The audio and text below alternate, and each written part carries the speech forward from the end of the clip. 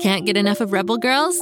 Well, luckily, the Rebel Girls app is now completely free. That's right, you can listen to the entire library of goodnight stories for Rebel Girls ad-free.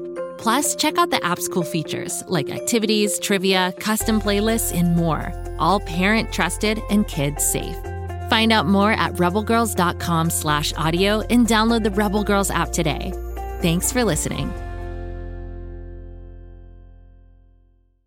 Have you heard the news?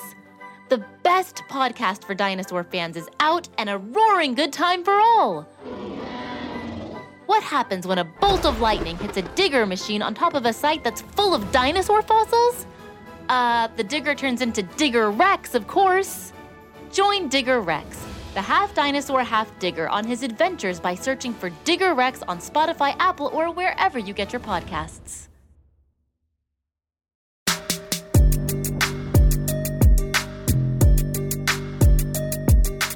Story Club members have incredible imaginations that run super spooky, which is just how I like it. Today, I'm so excited to feature 2 new authors from Taproot School. When teacher Michelle Taylor told me that her students are awesome, creative, and love a great tale of terror, I told her to bring their voices to our community. It is with great excitement that I am sharing the first 2 stories from Taproot School today. The first tale is written and read by Langston. It's called The Midnight Aviary. The time was midnight, the witching hour. Owls gathered, crows cawed, and I was lost. This is the tale of the Midnight Aviary. I searched and searched until I came upon an abandoned aviary. The weird thing was, I've never seen it before. Was I imagining? I entered hoping for shelter. The door closed behind me and locked itself. I wandered and came across a man. His body was covered in a black robe. His face was shrouded by a mask that looked like a crow's face, and he was eating an owl, raw and alive. He seemed to smell me. I ran and ran and ran some more, and got out as the clock struck 1. The aviary sprouted wings as I ran home, but I was just glad I got out. When I got home, I was surprised to see my pet cuckoo bird, Coco, had grown to the size of a man, a full-grown man.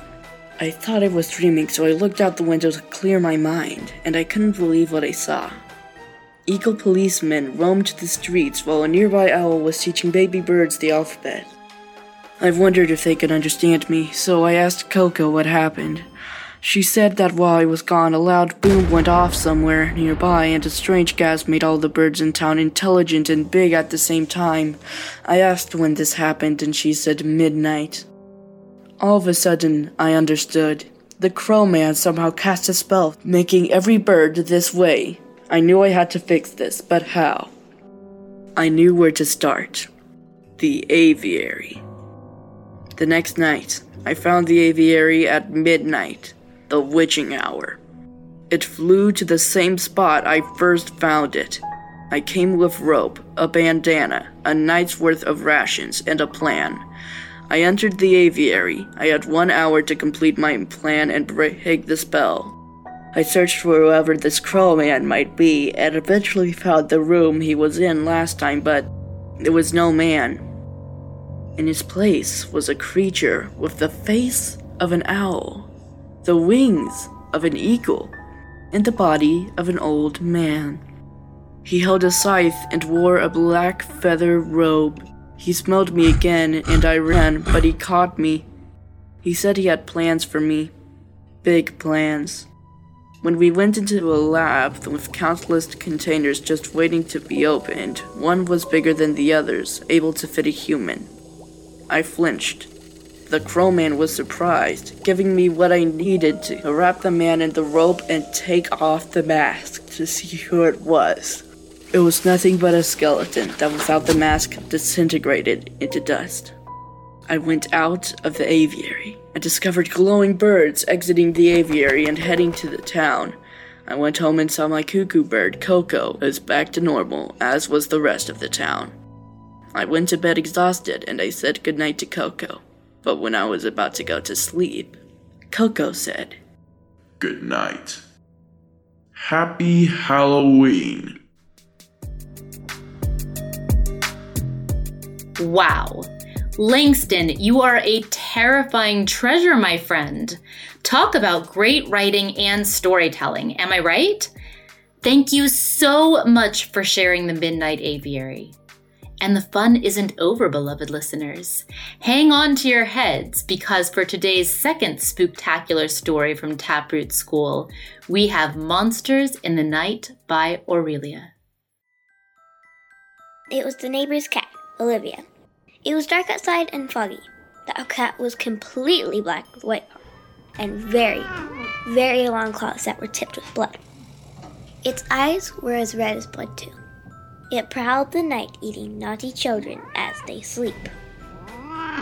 It was going to eat a very, very naughty child. But as it opened its mouth to swallow the child whole, it realized it was a vampire child. Their name was Alex, and their pronouns were they, them. They became friends and wreaked havoc all over the city. They came out on Halloween and scared trick-or-treaters, and they said, "Trick or treat, give us something good to eat. If you don't, never mind, you can't sit on a porcupine." And they poked him with a needle.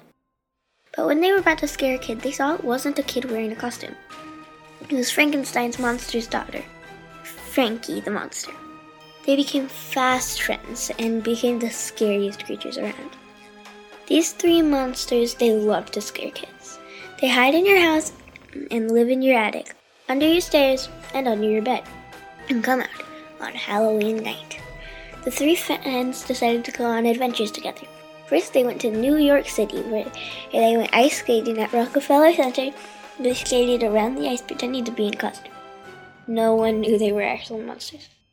Then they went to FAO Shorts. They designed monster dolls and monster cars and snuck them in with the other dolls. When unsuspecting children would try to play with the dolls and cars, the dolls would come to life and chase the children in the cars.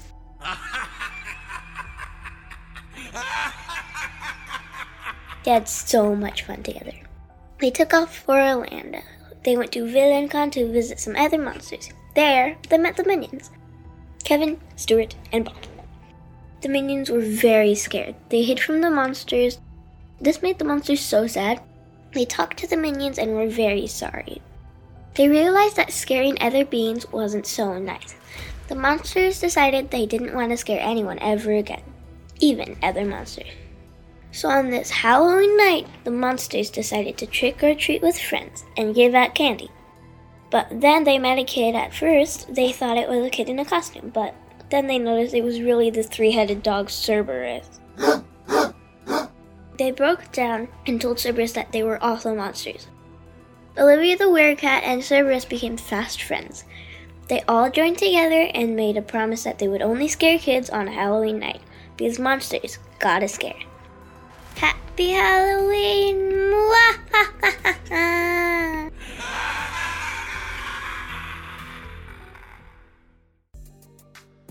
Aurelia!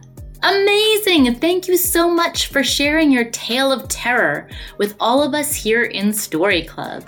Absolutely incredible writing and storytelling. I don't know about you all, beloved listeners, but if I could go anywhere to learn, I'm starting to think that Miss Taylor's class at Taproot School is where it's at. I hope that the students at Taproot School continue to share their writing with us, and I hope all of you are inspired to share your own stories with our community. Not sure how to get started?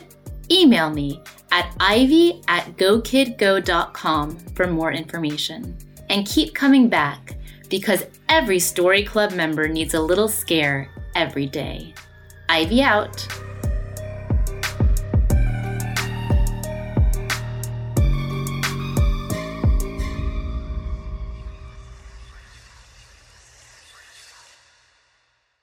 Go Go, kid, go.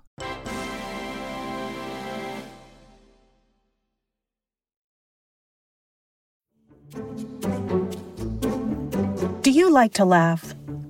Who am I kidding? Who doesn't like to laugh? So, okay, if you love to laugh, you'll love Don't Break the Rules. It's a hilarious comedy improv podcast where the voice actors make up their lines on the spot and try to be the only actor who doesn't break the rules. These talented actors are great at coming up with silly scenes and stories when they follow the rules for the episode. And it gets even sillier when they accidentally break the rules. The stories are guided by suggestions from kids like you, and the episodes feature laughs, burps, and the occasional unicorn. So if you'd like to giggle and play along, be sure to listen to Don't Break the Rules wherever you listen to podcasts.